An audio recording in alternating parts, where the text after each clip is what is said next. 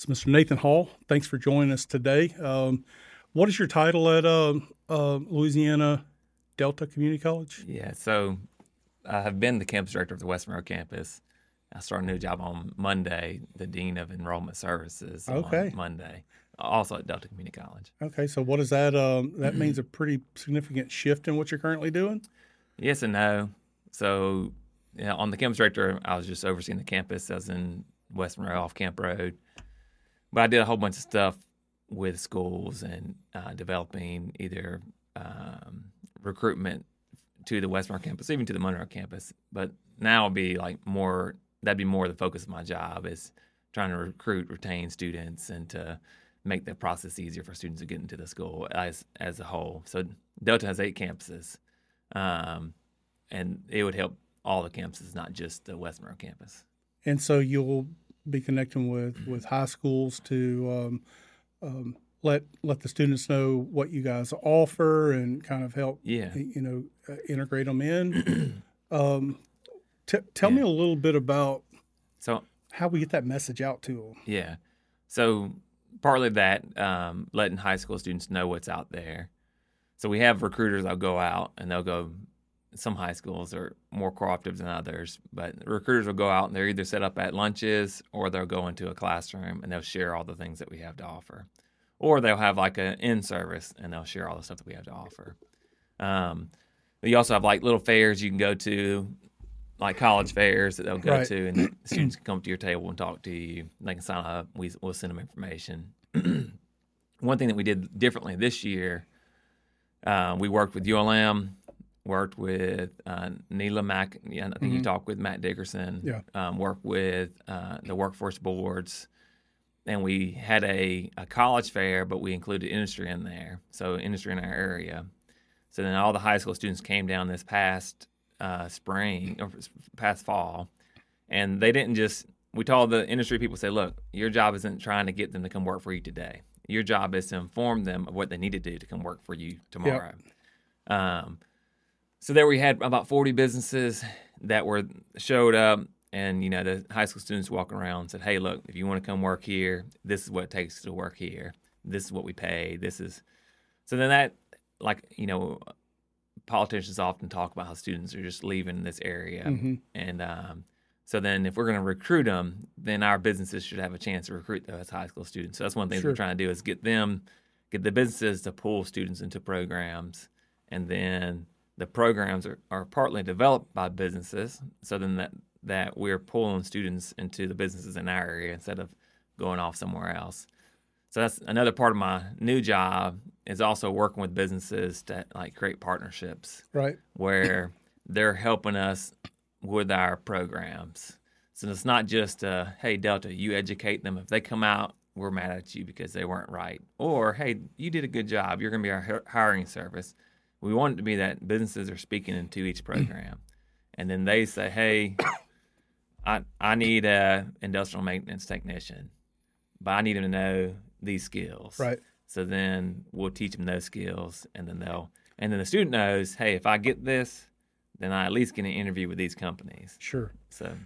So just a comment first that before we start recording, we're talking about how I'm seeing the change in our education system. Yeah. Not just secondary, but primary education, because that's initially where a lot of change needs to happen today, so that we can offer better solutions for secondary education. One of the things that excites me about our community is you have people showing up to the table that are not standing on their egos and saying, hey, look at me, look at me, look at me. Yeah. It's what can we do to grow everybody? So we've got ULM, we've got Tech that are not doing the infighting that we need the students coming here. We have which from my perspective, the four-year colleges saying, hey, we want what's best for our community. And if Delta is going to be the right path to handle this area, that's where we need to go with it. Am I seeing that pretty accurate? Yeah, in some ways. I mean, everybody's trying to get their own. And sure. There's some things that... But there is good cooperation. There is. There is definitely good cooperation. And things are changing in education in a big way. One, we had tried to push everybody to 4-year schools, and then we realized like, hey, not everybody. That's not meant for everybody, and we need some people who do these other things. Sure. So they started, as the wages started changing for those technical programs. Parents are starting to realize, like, hey, man, that's cost me a lot to get this plumber to come to me. Maybe I should tell my kid that he could do this, because this plumber's making more than I am. Right. So that's starting to really kind of change because people, as they're having an electrician comes in and it costs a good amount of money to get that done for your house, you're like, well, maybe that's an option for my kid. So that is starting to change the attitude of parents, because you as a kid, you can say, it's up to the kid to figure that out, but they're heavily motivated by how their parents view things. So if their parents say, hey, you should consider going this technical program. And we just recently, this past semester, had a parent, their kid had 25 in their ACT, but he had won the welding competition at a school. And the parent called me and said, man, I want to send my kid off to ULM, but he's really good at welding. I said, ma'am, like, if he's really good at welding, he can make this kind of money, and just kind of listed out what our local it was, what it is to go off somewhere, what you can make. And she was like, I was like, if he goes into that major, he's not guaranteed that in any way. Right. And so then having those conversations, used to they wouldn't have that conversation at all. Used to parents wouldn't have that conversation at all. Now they are, they're opening up to that, opening up to allow their kid to go to the 2-year route. And well, how does that conversation get shifted from these kids understanding and the parents stop focusing so much on I've got to earn this much, and balance that with when you go to work full time, you're going to be at your job in waking hours, and most of the time more than you're going to be with your family. Yeah. And the value of enjoying what you do has got to factor into that. It does, but work is still work. Yeah. And you want people to enjoy what they're doing. And a lot of that is so much on just the environment that's created at the job, Yeah, I agree with that. But I do think that is like, I think people or they're more hands-on inclined or more mechanically inclined. And sometimes we even encourage those people to go into something that they don't really just love. They're just kind of doing. Sure. So I think I really want education to be to open it up to allow students to understand what they want to do, and then to go that way. But if you think about it, though, if you think about plumbing, not everybody just loves plumbing. But like, if I was to go into plumbing and I come to your house and I charge you $150 just to show up, I do love making a good living, Sure. So like I tell people, it's like, look, not every job is going to be just the most enjoyable thing you ever do. You make it be something that you can do, that you can provide for your family in a good way, So how do we get, and I'm not looking for you to step on toes here at all, but in the primary education, how do we get the kids exposed to more so that they can understand that this is possible? Because our society for so long has been about pushing the 4-year degree, or if you don't do the 4-year degree, you're nothing, or you're less than other people if you go into these other routes or don't get anything at all. Yeah. How do we get the kids engaged earlier? Yeah. I mean, like if you think about junior high, kids don't know anything but what their parents tell them and what their parents' attitude about things are. So, I mean, I think that shift is slowly happening with parents, but the parents have to be the one kind of driving that. If your student says, hey, I want to go be a welder, if you say, no, you can't be a welder, then your kids are going to be thinking, oh, well, that's less than, And it's not necessarily the kid's attitude that needs to change. It's the adult's attitudes that have to change. But how do we take those parents that are not engaged? There is a difference. The poverty gap that we have in our community is much larger than what it should be. Yeah. And a lot of that is, not all of it, some of it we could say we could go back to the home life because, it's a generational thing. This is what I've always done. It's what I'll always be. But there has to be a component of that too, because if we're just relying on the parents to make that shift happen, how do we get the have-nots engaged? So I was down in Baton Rouge this past week and heard the person over our system for Louisiana Technical Colleges, community and technical colleges. He said that in Louisiana, 40% of our workforce, working age adults, 18 to 45, 40% of them are not in the workforce. So they say right now it's like unemployment is 3% in Louisiana. He said, but it's because they're not counting that 40% of the adults are not working at all. He said, and some of that might be that it's parents. Some of it is, disabled. Mm-hmm. They said, but where we are compared to other states, we are over like 10% more than many other states as far as like how many people are actually in the workforce. So then you might say, okay, where are those people at? Most of them are at home. They're on some kind of disability or some kind of Social Security, COVID kind of hyped that up in a big way. So some of that can be changed by policy, like in the sense of like the governor or our representatives can change to say who deserves to get these services. But some of it has to be that you have to change the culture of your town. So that's one thing that we're trying to do this year with high school students. I remember when I was growing up, if you're in high school over the summer, you're working over the summer. Mm-hmm. Like that just seemed like it was normal, and maybe it was just normal for me. Well, I don't feel like that's how it is now. Like nowadays, like kids, you see a lot of them don't work over the summer, so they're not used to, hey, I'm out of school, I'm going to work. So then that has to change, So then one thing we're doing this year in March is we're having like a hiring event for our seniors. So seniors, they're going to go to the Civic Center, and they're going to have employers there, and the main goal is to hire students whenever they come through this. So like you're either hiring or you have another plan, whether it be like college or something else, that to try to let it be like an event where they go to say, what am I going to do when I'm done here? So that's something we're trying to work out. Still working on some of those details. And that's something that, to me, I would like it to be every year, that students, end of the year, they're coming saying, what am I going to do this summer? How do I work this summer?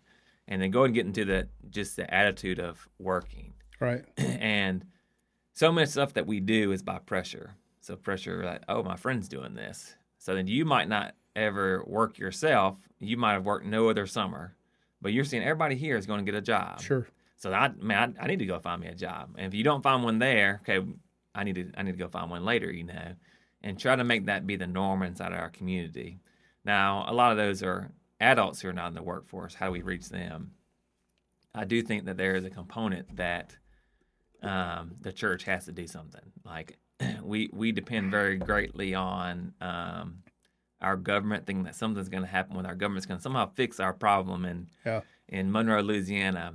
But that may be a conversation that we can get to. But I do think that it has to be that people that care for others, they have to then go and start discipling or bring up people that haven't had people to do that for them. So I've realized that many people who are not in the workforce, that are addicted to drugs or alcohol or not working, many of them, they don't know how to get out. Yeah. And they don't necessarily have the resources to get out. So then it's like, if you were to go to, say, Parkview Apartments out near Richwood, you're going to see that most people are sitting at home. But you're also going to see that there's only like 3 cars per apartment building. Not near enough cars for how many people live there. So then you're going to say, okay, well, how do I help someone who wants... You'll see all kind of people say, well, I want a job. I want to get a job. I want to do it. But they don't know necessarily how to. And so then they don't necessarily know... Maybe they might go to the workforce office, the old unemployment office. But you're taking... Like, for me, I just think, like, my mom helped me out a ton. Like, told me a lot of things to tell me how to get there. We have whole generations of children that haven't had anybody to instruct them what to do next. Yeah, I'll agree with that. We're doing a little bit of volunteer work in our community, and one of the things that caught me off guard that I did not expect when my wife and I got involved is how thankful I should be for the support system that I have in my life. Yeah. And I look at others there's a lot within our community that don't have a support system. They don't have a 2-parent household, or they don't have a stable family member that they can go and ask for guidance, or that person hold them accountable, and they need to be held accountable. Yeah. when they're down, and I can see how difficult it could be to be in that situation, and at the same time, we got to find a way through it. And you talked about the faith leaders, and I don't shy away from that at all. Yeah. I feel like we need, in the worst kind of way, people to start speaking the truth of what needs to be done, even if it causes us to step on a few toes, because nothing is going to change until we take action. Yeah.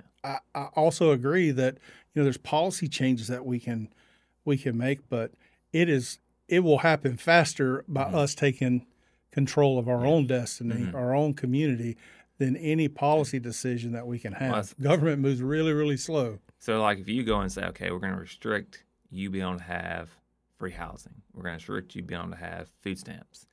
Well, so then if you take someone who doesn't know how to get out of their situation and you take away the little that they have, they say, well, I got to find a way to do this. So if the only way they know how to affect that, they're going to go to violence. So then you cannot take those free things away without showing them first how to get out of it. So then there has to be people there who are in place who can go and then say, hey, let me mentor you, let me bring you up, and let me show you how to get out of this. and not just like, okay, we're going to make policy change. Hey, look, these people are not working because they're not motivated to work. It's like, well, some people are, and some people. So you need to provide motivation in the sense that you remove some of those benefits. But in the same sense, before you do that, you better have people in place to show them how to do something different. So then, like, I saw one of the statistics that I had looked at. It was talking about, like, just like in Louisiana, the job openings. So there are like 100,000 job openings, and like it might have been like 60,000 that were people were looking for jobs. Well, it's like way more in the job openings than there are people looking for a job. And you would say the same thing here. And some of that, there is a skills gap. There is hey, we have these jobs, and there are people who don't have the skills that they need to get that. So and that's a big thing that I hear with local business owners is that, we're having to hire, I'm not going to call it a bank, but it was a local bank, said when we find somebody good, whether we're looking to put them in a slot or not, we got to bring them on board because through attrition, we're going to lose somebody. Yeah. And you know how hard it is for us to get somebody. We can have interviews set up and have 10 people lined up to come in and interview. Maybe only one shows up. And the one that shows up is just not going to meet the qualifications. So I realize that skills gap is big. Yeah. But if we're not addressing it in our primary education, there's not even though when I was going, so I will tell you, I was a little surprised when I looked at all of the offerings you guys have. And then I started looking at kind of what some of the prices are. Yeah. One of the biggest problems, and I kind of repeat this all the time, so people get tired of hearing it, I'm sorry, but one of the biggest problems for a young person to get a mortgage is student loan debt. And I think that needs some reform. I don't think that we need to go in and wipe all that debt clean. We can talk about that. For those people. Yeah. But as long as the government is going to make it so easy for somebody to live off that money and then stay in school for years because they can't afford it, so they just go out and borrow more money and stay in school and defer. And now you're 15 years into your deferments. You got all the alphabet soup behind your name. There's nothing else. And you have $500,000 in student loans. You're only making $80,000 a year. There's no way they're going to pay for it. So they're looking at changing that system. So who knows if it'll happen or not. So they're looking at funding programs. So if you're going to go into a program and it doesn't come produce a job, so they're going to tie programs to jobs. And then as it should be. So then, and really, like, the federal government should have been more selective in how they gave money. It should have been like, if we're going to give you money to invest in you for you to be better, then you need to go into a program that's going to produce a job that would pay back that money. I remember there was a student that locally that went to Baylor to get a elementary education degree. Well, she was paying like $30,000 a semester to get an elementary education. It's like, you're paying more in your year than what you're going to make, for years to come. So, like, you just all spent $200,000 on a degree that you're only going to make $40,000 a year on. So then, if the federal government's giving money for that, well, it's your fault. You funded someone who's going to make 40 Yeah. grand a year. You gave them 200,000. They're not going to be able to pay that off. Right. So then that was a bad lending practice, So then other governments, they can do stuff like that. But so they're looking at changing that though. So they're looking at adding something called short-term Pell, which would be like a Pell Grant is what a student has to be able to pay for their school that they don't pay back. Currently at Delta, you would talk about the prices are about $2,500 a semester, compared to our 4-year schools in this area average about $5,500 a semester. So about $3,000 less a semester. About 84% of our students at Delta qualify for the Pell Grant. So they qualify for the funding from the federal government that they don't have to pay back to pay for those programs. So there are some students that don't qualify for those Pell Grants, but they can still use TOPS and still use those funds from our state government to pay for our programs. But I do hope that the federal government does adopt the short-term Pell. That would be like, so someone could use those Pell dollars to pay for something like their CDL or for like a 5-week class in heavy equipment. But if they do that, they're going to start requiring that those programs lead to jobs. So we can't just have like a short-term program that doesn't lead you to anything. It's like you can do a short-term program, but there has to be something inside your area showing that those students can get those jobs. So that, to me, would be a great improvement if they 100%. But that's the free money you're talking about. Yep. It's the stuff they allow you to borrow. Correct. And there's no, I mean, it's like I will tell you that and this is the opinion of Brian, so be guarded. Most of the people in our area that are pulling long-term private loans out that's backed by the government, I would say probably less than half that money's actually going to education. Yeah. It's going to living expenses and other things. You're giving an 18-year-old saying, hey, look, I'll give you $30,000, and I'm not going to tell you how you need to spend it. You're going to spend the first $5,000 doing this. The other, I'm not going to tell you how you need to spend it. And you want them to be responsible with that, and most of them are not going to be responsible with that money. And we blame it on the kids, like, hey, you kids, you weren't responsible with this money, but we wouldn't trust that. I would never give $30,000 to a kid, Look, if the federal government didn't back it, there's no lender in town that would give that kind of money out, and I think that's where we need a lot of reform as well. Well, in that, for the last 3 years, I've been telling them, hey, we're going to forgive this. We're going to forgive this. So those kids have been like, well, I'm going to take as much as I can. So it's gotten worse. And even the loan repayment has gotten worse for many students because of that. The federal government saying, oh, we're going to forgive this. Don't worry, we're going to forgive this at some point, which I don't think they will, but because the federal government still has to pay back their loans.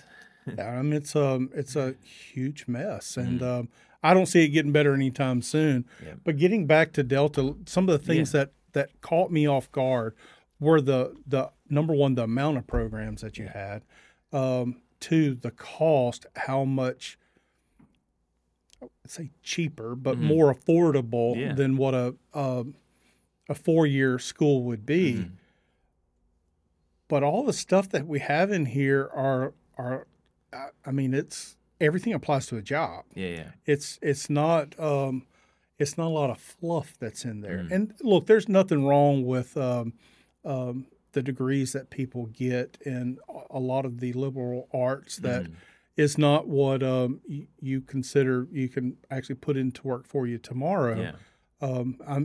Those have their place, but for this, I'm like, man, somebody getting a degree in this, they can make a great living in our community. Yeah. They can stay here in our community. Well, that's what. If we add a program, we have to have businesses that will support us adding it. So we can't just be like, well, we think we want to add this business, or this program. Like whatever we add, there has to be a business that will pull us, will come with us and help us develop it and help us to implement that program. Now, when I'm sure you guys pull stats every year about what your graduation rate is, do y'all track kind of what the salaries your graduates make as they're moving out as an average, so that I think for so many years the community college has not been looked upon as a bright shining star. Yeah. But when you start talking dollars of Mhm. what these graduates are actually earning when they get out, Yeah. do you have any of those numbers you can share, kind of averages? Yeah. So our Monty Sullivan, who's over our system, he usually shares this whenever he gives speeches, and he tells like the average wage of someone within 2 years of graduating would be about 64,000. Within 2 years of Mhm. graduating, Mhm. 64,000. Yeah.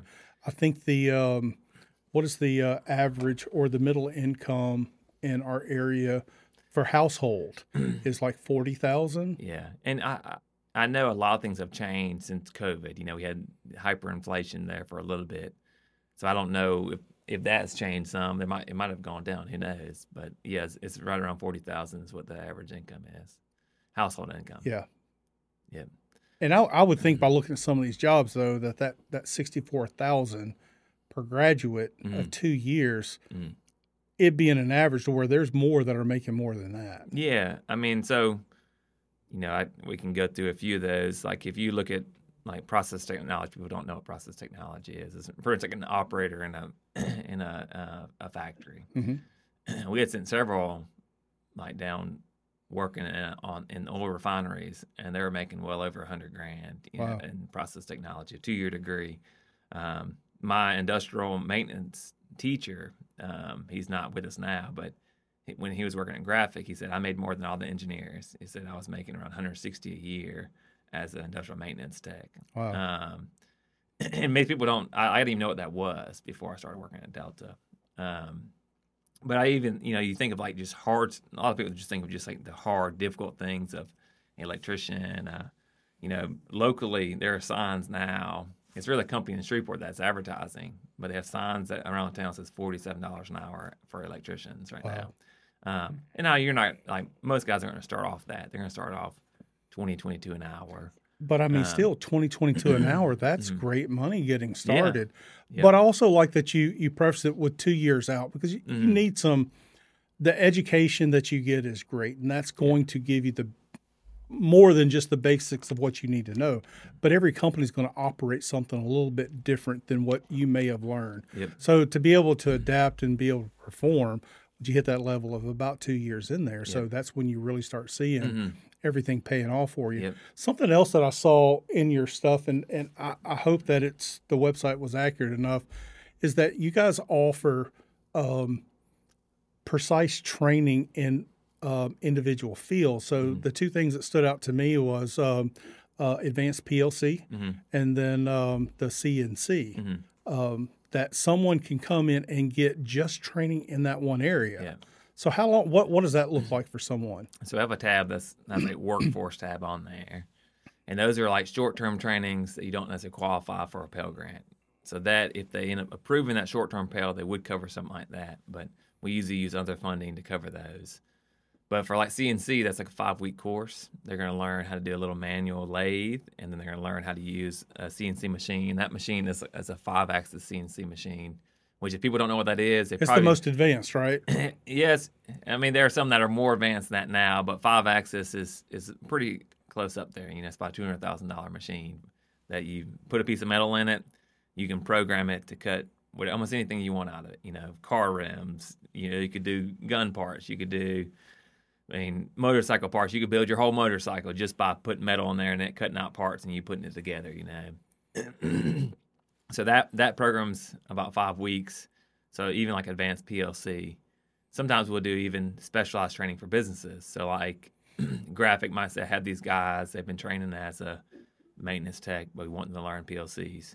We'd go to Graphic, do that training just for their staff that they would use. But it also would work for someone at Graphic that wants to enhance and move up to where they know that if they had the certification for this one thing, it's going to increase their odds of being able to make it happen. So and an individual can reinvest in themselves at that point. And I really thought that was fantastic to not only do we have all of this going on, but we actually have real world application workforce training that I can go in and get. Are there any other systems that y'all have or programs that are similar to that? So we're starting a lineman program, and that Okay. is Yeah. like an electrical lineman, and then also like a lineman for like cable, if you're putting cable into the house or putting fiber into the house. So those are two programs that we're getting started. One of them will start in Winsboro, the other one will start in West Monroe. In the next couple months, we'll get started. Then we have like a heavy equipment program where they learn how to drive like bulldozers and mini X's. And then have you talked to the EPC guys? Mm-mm. So they're doing a decent amount of work. The federal government has put EPC got. Etheridge Oh Pipeline. no, I haven't, but I know who you're talking about. So they are doing a decent amount of work. That company has grown. Yeah, I mean, when you very talk much. about how they started off, I sold a property that they were leasing a little bit of land from, and they were like really, really small at that point. Oh yeah. And now they bought the land across the street, Yeah. and there's trucks everywhere, Oh, and it's yeah. like almost overnight. I know it wasn't yeah. overnight, but it was pretty quick. Mm-hmm.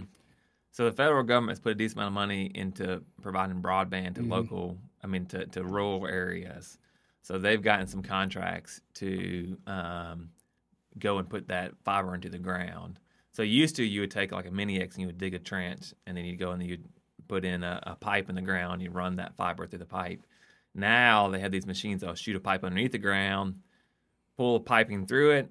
I mean, they can go for 500 yards, pull piping through it, and then put the fiber in it without digging anything up except just the front and the back end. So that can go under roads, go under, So they do that, and we actually have a course just for that. And that's like a 5-week course. And So you're really linking up with the businesses that are on a path for growth and trying to make sure that we have the workforce that can be trained for them then. Yeah. So, for them, they hire straight from that course. They helped us design that course. They helped us get the equipment for the course. So, they're all the way involved with it. So then people who come into that course would then interview with them. Well, that makes it a win-win for everybody. We're training people for high-quality jobs, and then we have a company that is getting, educated people coming in day one. We're not having to learn by sitting there watching someone else do it. Not saying there's anything wrong with it, but you can't scale a business like that. Well, that's what. So, like, if you were just go work for them and you've never driven heavy equipment, it's going to be tough. One, because you don't want to mess a lot of stuff up. You want to go get on a $100,000 piece of equipment. They don't want to put some on there for the first time, and you're driving around on a bulldozer or a mini X digging to the ground. So then what we do is we have like a virtual trainer. So they can go and they learn how to use the controls. They do that at first, and then they go get on the expensive equipment and learn how to do it. So then that has been very successful as far as them coming and using that heavy equipment. So that's what's having, like, someone in education can provide that, which if you just go out in the field, sometimes you can't learn out in the field, But so we also do some medical programs, like a short term, like certified nurse assistant or like a phlebotomy tech or EKG tech. Those would be like short term programs that we do over, 4 to 6 weeks. And then we also, one thing that most people don't know about that Delta does, there's a lot of stuff they don't know about, but one of the main things is we do industry training for businesses. I don't know if you've talked to anybody about an IWTP grant. Mm-mm. So IWTP grant is incumbent worker training program, and the state will allow you to use the money that you paid into unemployment to train your employees. Wow. So then it's the company doesn't have to pay for training. They might have to give like up to 15% of in kind. So let's say you get $1 million grant, you're gonna get 15% of in kind or cash towards that. Then the rest of it will pay for your training. So we have companies that'll come to us and say, well, I need heavy equipment training or PLC training or management training or sales training. And it's really not costing the company. Not costing them hardly anything. Wow. So we do that for companies as well. In all the stuff that we teach, we can teach for the company as well to upskill their employees, but also like safeties, like OSHA 10 and forklift training, those kind of things as well. But also on the medical side of it, I'm seeing that you got a 2-year RN degree. So 2-year RN degree. Wow. And then we have an LPN program. So the RN is decently competitive to get into it, just because a lot of people would want to get done 2 years instead of going the 4-year route. Right. But then the LPN program, we actually have that on, I believe, 6 of our campuses. So you can do it in Winsboro, Tallulah, West Monroe, Bastrop, Ruston, all those you could do LPN. And then we have an LPN to RN. So like you can be an LPN and while you're working, you could get your RN while you're working. So we have students that do that. It's like, well, maybe you didn't get into RN school somewhere else. You come to your LPN, which is a licensed practical nurse, and then you can transfer over to become an RN. So we have a lot of people who do that. Well, I think you guys also offer over-the-road truck driving training. Yep. So tell us a little bit about kind of how that works, because I know that there's other truck driving schools around town and across the country that sometimes people pay a little money for, sometimes they have to pay a lot of money for. What do you guys offer that's different from? Yeah, so Louisiana has a standard test as far as like what your test is. So everybody teaches for you to pass that test. The difference between us and some of the other companies is just funding. Sometimes we'll get funding from the state. They'll say, hey, you can scholarship all these students.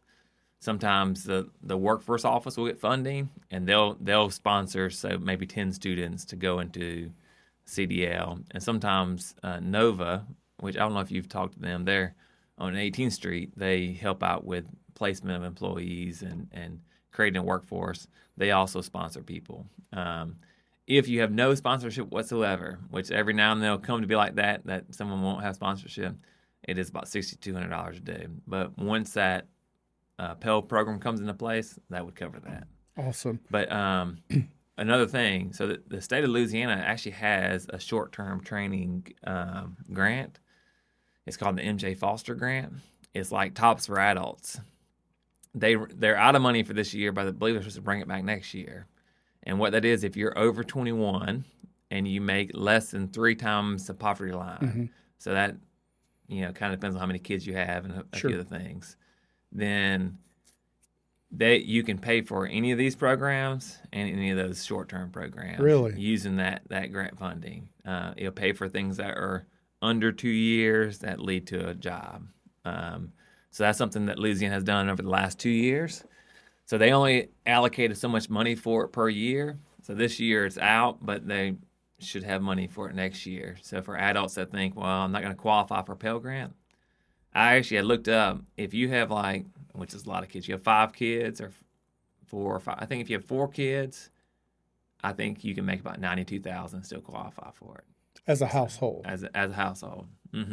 So, I mean, there's a lot of people who will qualify for that might not qualify for Pell. But there's a lot of people that right now, if they wanted it, would qualify for some type of assistance to further their education, young or old, right? Right.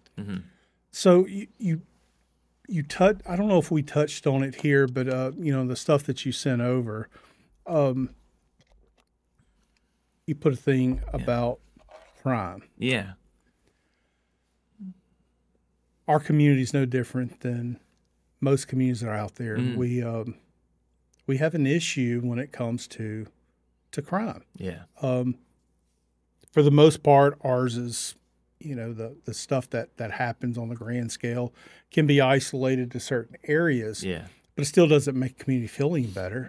And I've heard it time and time again. We've got that 16 to 24 that's not in the workforce. It doesn't believe in having the summer job or the after school job like they used to. Back when I was growing up, and the young adults that should be in the workforce that are not in the workforce at this point, I think you can see a correlation to that same age group that should be getting this education that's committing the crime. There's a pretty significant comparison between the two. Yeah. Is that kind of what you guys see as well? Yeah, very, very much. A lot of crime happens from either lack, or you're not taught right, or you're bored. And a lot of it is because you're bored. Right. And then so if you don't have, say you want shoes and you don't have it, well then you're going to try to find a way to do that. And then if no one's told you that you can get out of your area, then you think, well, I'm going to do it how I see everybody else do it. So there has to be someone that shows them a different way. There has to be someone that shows that you can do it differently. And I think, we talked earlier about how like the church has to be involved. And that's like easy to say, but if I told you, said Brian, I want you to go out to a neighborhood where there's a crime-filled neighborhood. I want you to like just start helping people to get jobs. You're gonna be like, oh, sure. Then you're gonna get out there and be like, what do I do out here? What am I? I'm supposed to just go talk to these people, and but I don't think that's how Jesus did it. If you look at like how Jesus did it in Scripture, how he changed things, he took 12 people, and they're all young. And he taught those 12 people how to disciple people. Mm-hmm. So then he spent 3 years with people and taught them how to disciple and said, okay, you go and do the same thing. So then we always think that we have to impact hundreds of people. Like, well, if I bring them to church, then hey, they're going to be good. If I can just get them to church. Yeah. But a lot of times you get into church and you get lost. And you're not, so you have to, like Jesus, there's a reason why I think he had that system of having the 12 that he discipled. And I'm no Jesus, so I don't think I can take on 12. So, but I might be able to take on 5. I might be able to take on 4 people that I disciple. But if you can just take on one, if you just take on one, then you make a difference in your community. And if everyone that had the ability just took on one, then that changes things, And so I think like that is what has to change in our community. That we have to, one, the people in leadership, in whether church or government, has to start leading people how to disciple people, And so then once we can start teaching, and I don't know if you've been to a retreat. Mm-hmm. I think a lot of those are really good.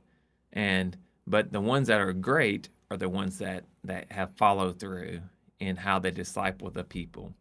So like you can go to a retreat and say, man, this is excellent. Man, if you're not following up with a D group or discipleship group afterwards, mm-hmm. that feeling of energy that you got is going to fade really quick. Yeah. Well, so then even still, so if you go and you follow and you're going to a Bible study and you do that for 3 years and you're going to a Bible study and you learn Scripture, well, if it stops there, we didn't accomplish anything. What has to happen is that from there, you have to go and you have to find a way to serve. So then whenever those people find a way to serve, whether that be in evangelism or in discipling themselves, well, then that is the model of Jesus, that I'm being taught to disciple. Like the reason I'm learning Scripture is to be able to teach somebody else. So then the reason why we're doing any of this, is to be able to affect somebody else, So then for me, when I learn, I'm learning to be able to teach, And that should be the view of every pastor. The reason I'm teaching you is so that you can teach. So then I'm not teaching you so I can have more people here.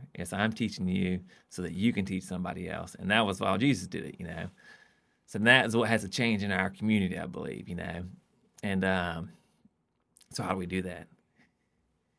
I don't know. And I don't think any of us have that answer. Yeah. We would like to get out. I think starting off, having an honest conversation. Yeah. Being able to have, you mentioned mentors before. I think it's much easier for us to change our youth than it is to change our adults. Yeah. I think we don't do enough of sharing with our youth the possibilities of what the alternative could be. Yeah. I was very encouraged when I saw, I was hopeful, I think it's both chambers. They put up the ULM flags around schools and the Delta flags around school. Very encouraged when I saw that because some people just don't know that they could do this. Yeah. I'll guarantee you there's a lot of kids that are in high school right now that don't know this whole list that you have here and what is possible if they will just dedicate 2 years of buckling down and make it happen. What is possible? You want to talk about change, the structure of, generational, I hate to use the word oppression, but I kind of feel like that's what it is on some level, that sometimes you don't know what you don't know. You tend to repeat what you saw your parents do. Yeah. But to be able to go in to your family and say, I'm going to do something different, and then your family your community see that you did something different, I think can start changing people. But we have to put the effort into mentoring, discipling people. Yep. But we got to start early. And I think early might even be grade school a little bit, and then more in your middle school, and then definitely full force in the high school. So we're trying to do that in some way. So we've started recruiting in junior high as far as like showing them what's out there, showing the students what's out there. Hey, this is what you can do. Because once they get to high school, they usually have to pick what path they go on. Am I going on a 4-year path or a 2-year path? So then our state, usually if you go on the 4-year path, they try to push most people to the 4-year path still. So the 2-year path is left to people who didn't make it on the 4-year path. So you couldn't pass Algebra 2. It's a default. Yes. And it shouldn't be a default. There's a lot of people that are on that 4-year path that need to be in that 2-year path. Correct. And that 2-year path, people need to understand and be taught that this is not a less than. Correct. This is fantastic for you. It's a path. When you graduate, you've got a plan for a great career. Yep. So then on that 2-year path, it is people who just kind of default over there to it. But the hope is, and I think for Louisiana, a new governor is going to change everything up. I would love it. Like Louisiana, we're not great at reading and writing and math. I would love it if Louisiana said, you know what, we're just going to try to get really good at these 3 things. And then we're just going to let you be informed of what's out there. So let's inform you of all the different jobs in your area. Let's inform you of these skilled trades that you could have. And then you make an informed decision on, do I want to be a doctor? Do I want to be a lawyer? But I'm gonna make sure that you're really strong in these things, reading, writing, and math, And you can throw in science too, because that's another thing they're judged off of. But it's like we have so many students that take Algebra 1, Algebra 2. What are they going to do with that? Unless you're an engineer, you're not going to use it at all. Unless you're going into computer engineering, you're not going to use it. So then it's like we have to change that in some way. Like, how do we? And I understand that is those policy decisions, it needs to be made. If I was up that way, I would say, look, we're going to focus on these 4 things, and then we're just going to inform you of all what's out there. Now it's like the 4-year guys don't get to hear what you could do on 2 years. So then you got all those people going places, and they got to fail out of college before they can go and make a different decision. But that's why I think our average age for community technical college is 28. Really? I did not know that. Because that's most people. They'll go to a 4-year college. They'll go a few years. Oh, this wasn't for me. They'll drop off, come back to us, Or can't find a job. I can't find a job for a little bit. Then they'll come back to us, We have lots of people. Like if you go to our heating and air conditioning program, lots of older gentlemen in there that say, man, I'm just trying to get something else to do. So then they wait till they're to that point of like, I need to make some good money. I needed to do something. So then they'll come back to HVAC, or electrician, or so I would love it if our state said, okay, let's inform people what's out there. Let them make a decision, an informed decision. But currently in Louisiana, we do, if they go on that 2-year path, they have to get a credential to graduate. So it has to be a credential of value to graduate. So that could be a credential in welding and electrician. And so they could get, a credential, like a lower level credential, one of those programs, and still graduate. So does that need to be every student? No. But it shouldn't be that it's just based off of who can pass Algebra 1, I did not know that. So I did know that there was a fork in the road. And, you were by default placed in a path. You wasn't really given a choice. But I did not know that 28 years, that's something. Yeah. That's some average age. Yeah. Wow. So let's talk about dual enrollment, how it affects Delta. We've heard about dual enrollment for the 4-year degrees, but what does dual enrollment look like for Delta? Yeah. So we do it just like you can do for ULM or Tech, you can do with us on the academic side. So we have academic courses too, like the first 2 years of transfer to ULM or Tech. But we also have dorm where they can come. Let me pause on that real quick. Okay. So I've heard that even if you're planning on getting a 4-year degree, and if you're having to pay for your school, you can get those basic level classes that will transfer over much cheaper. So if you're looking to just be able to save money and even possibly smaller classroom sizes, Delta can definitely Correct. get you on that path, Yeah. cheaper or more cost effective. Correct. And so I tell students, I said, you want to look and see what you're being offered from ULM or Tech or Grambling. Because like if you're making like a 21, you're getting basic tops, you're not getting any other kind of scholarships from them, you're much better off coming to Delta than going to ULM as far as your cost. If you're making like a 27 on your ACT at ULM or Tech and they're giving you some of their advanced scholarships, you're better off going there because they're making up in their scholarships what they're giving you compared to what you would get with us. So that I always try to just tell them, like, you want to look at what they're offering you, look and see what you could do with us. But for some of them, it would be significantly cheaper to come to us than it would be go to one of them, especially if they don't qualify for tops. It'd be significantly cheaper. But what does the dual enrollment look like? I mean, are you offering?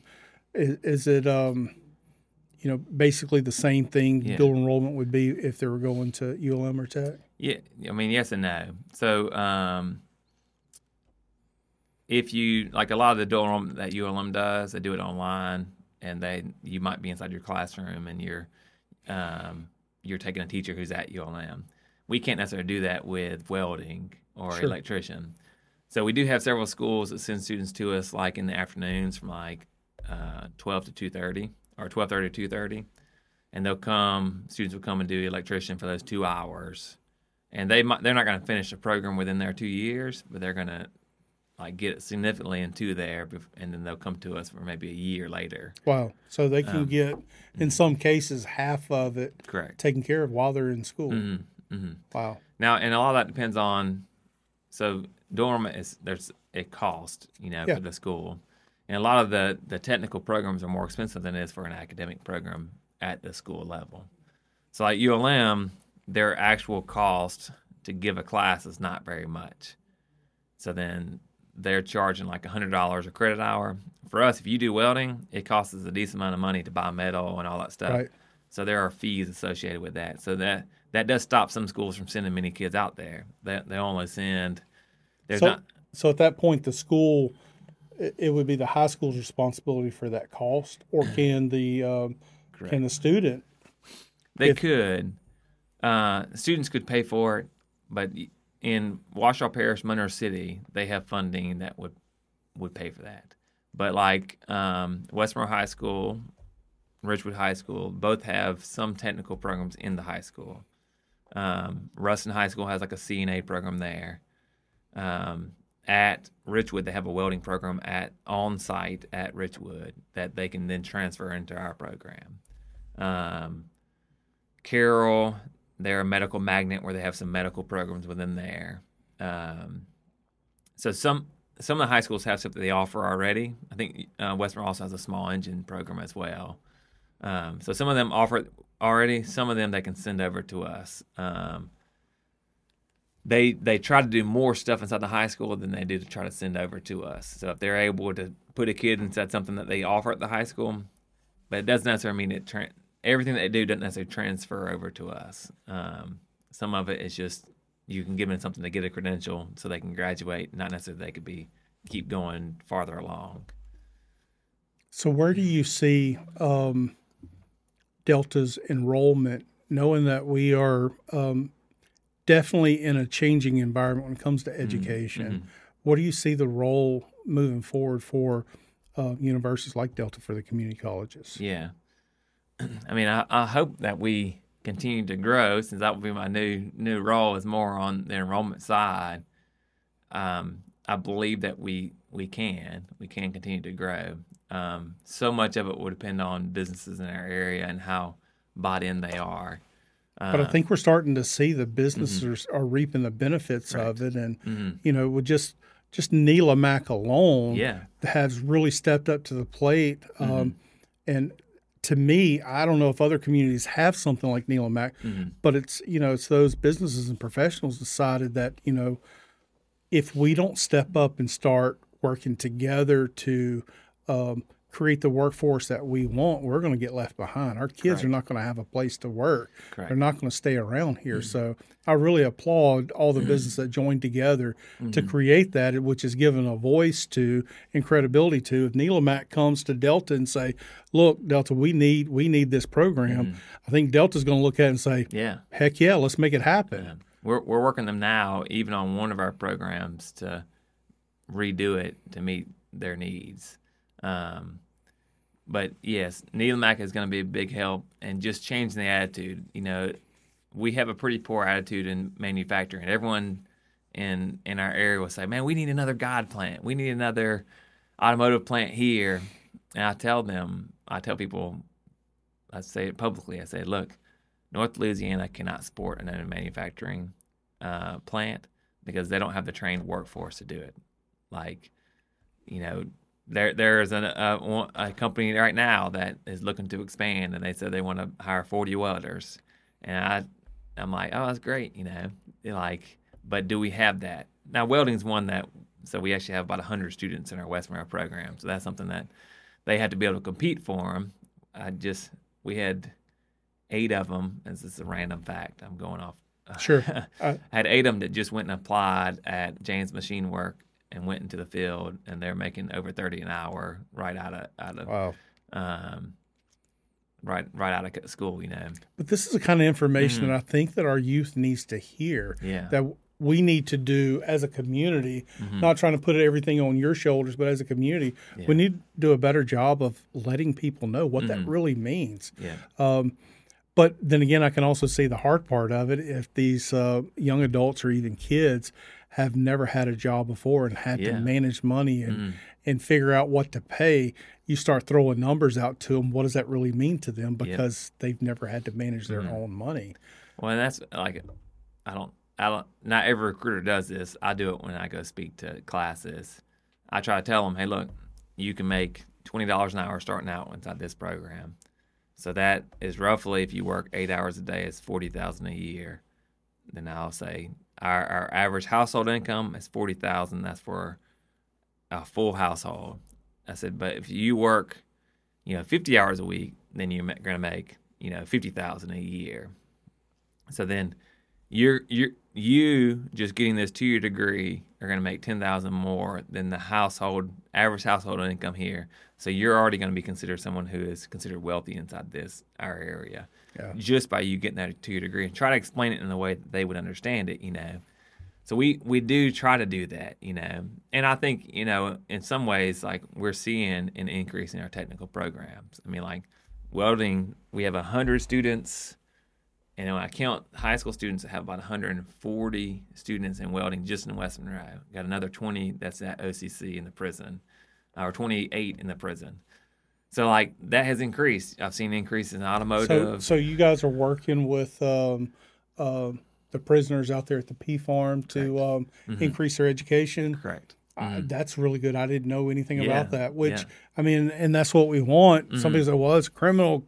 Why are we doing that? Well, we want good, productive members of society when they get out. Hey. So if we're able to show them a better way of how they can earn, they're less likely to have to go back to where they come from. So if you get some form of education in prison, you're like over 40% less likely to recidivate, like to come back into prison. Wow.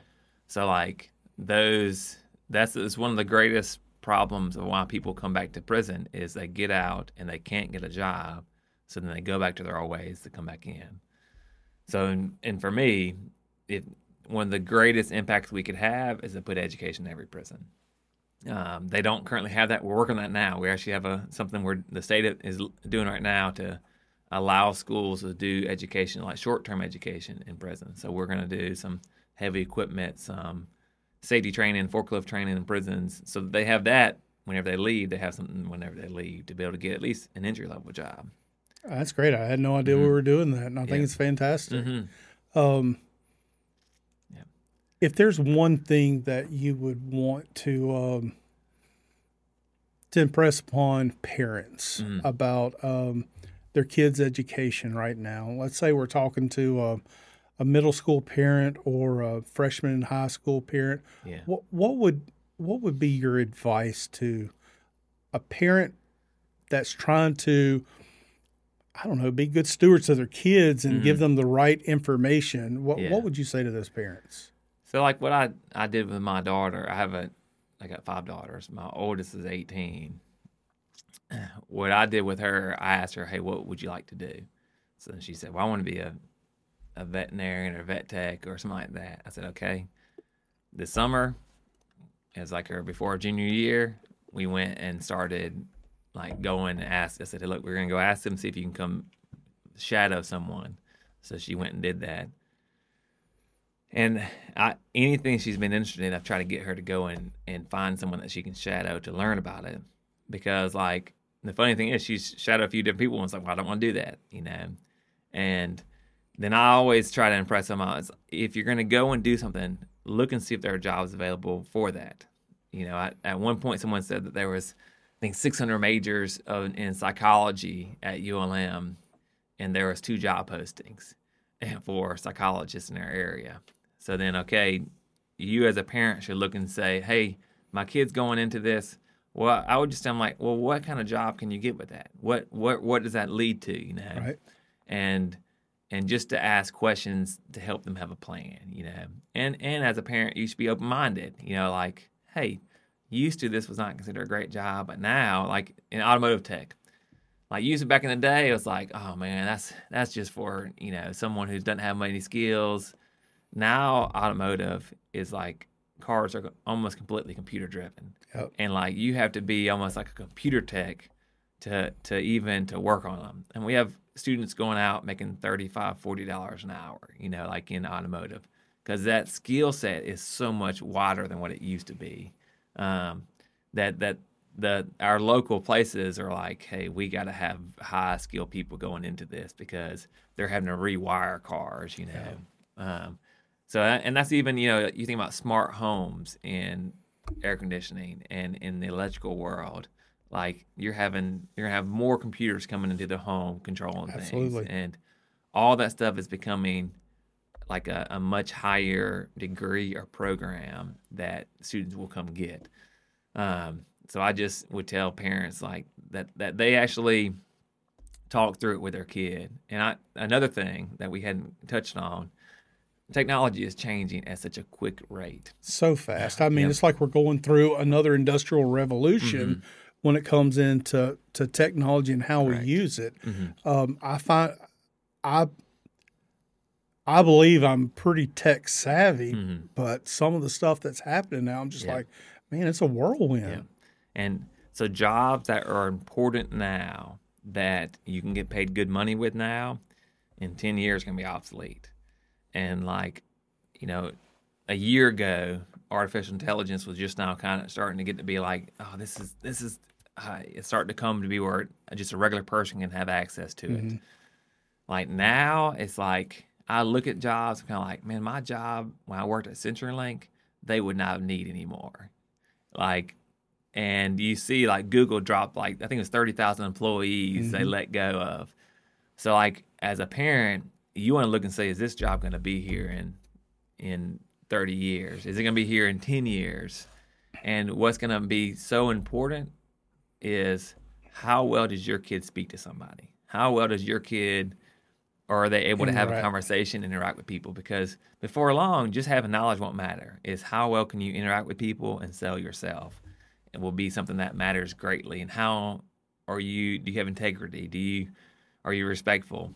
Because like, I just think through things, like have goggles. You're going to be able to put on your face and you're going to be able to say, how do I change out my alternator? And it's going to say, hey, undo that screw and you're going to do it. Undo that screw and undo it. And so what's going to matter is when that person comes into you, how do I talk to you? How do I build a relationship with you? And that's going to be with everything. Like in accounting, it's all going to be automated. Yeah. Lawyers, I wrote divorce papers for someone the other day on AI. I wrote custody papers for someone else using AI. So all those things that you needed someone had a degree with, it's going to completely change, you know. Yeah, customer service, I don't think I think if anything, we're going to rely more on it because the more we put that machine in front of us, the more we value the interaction that we have. Correct. But yet the machines that we have out there, especially for our youth, has caused us to disconnect from Correct. relationships. You can take 5 middle schoolers and put them in a room, and they won't be talking, but they'll be talking via text to one another, which is it's a dynamic the kids are going to have to adjust to at that point. If I want to talk to a screen, I can talk to a computer.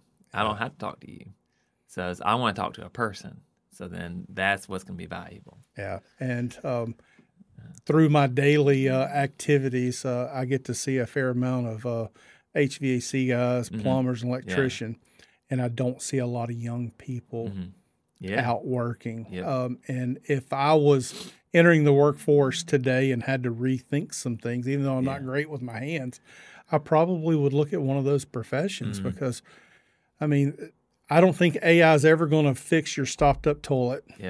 I don't think AI is ever going to reinsert you a new HVAC unit in your house or rewire things for you. And those are skills that are going to be needed for a long time. And I think unless the youth really starts reacting, that's going to be some very wealthy skills to be able to have, very important skills, because we've got an aging population in those fields. And it's great that y'all support that. The medical field and all the technical fields, to me, is something that you're going to need for a long time. Because even if they got to be where there's a doctor that could do your surgery, like you still have to have human interaction as a nurse, because people who don't have human interaction, they die much quicker than someone who does. So like all those things that truly matter is going to be this, between me and you, how well do you talk to people? How well do you make people feel comfortable? It's going to be a very valuable skill for a long time.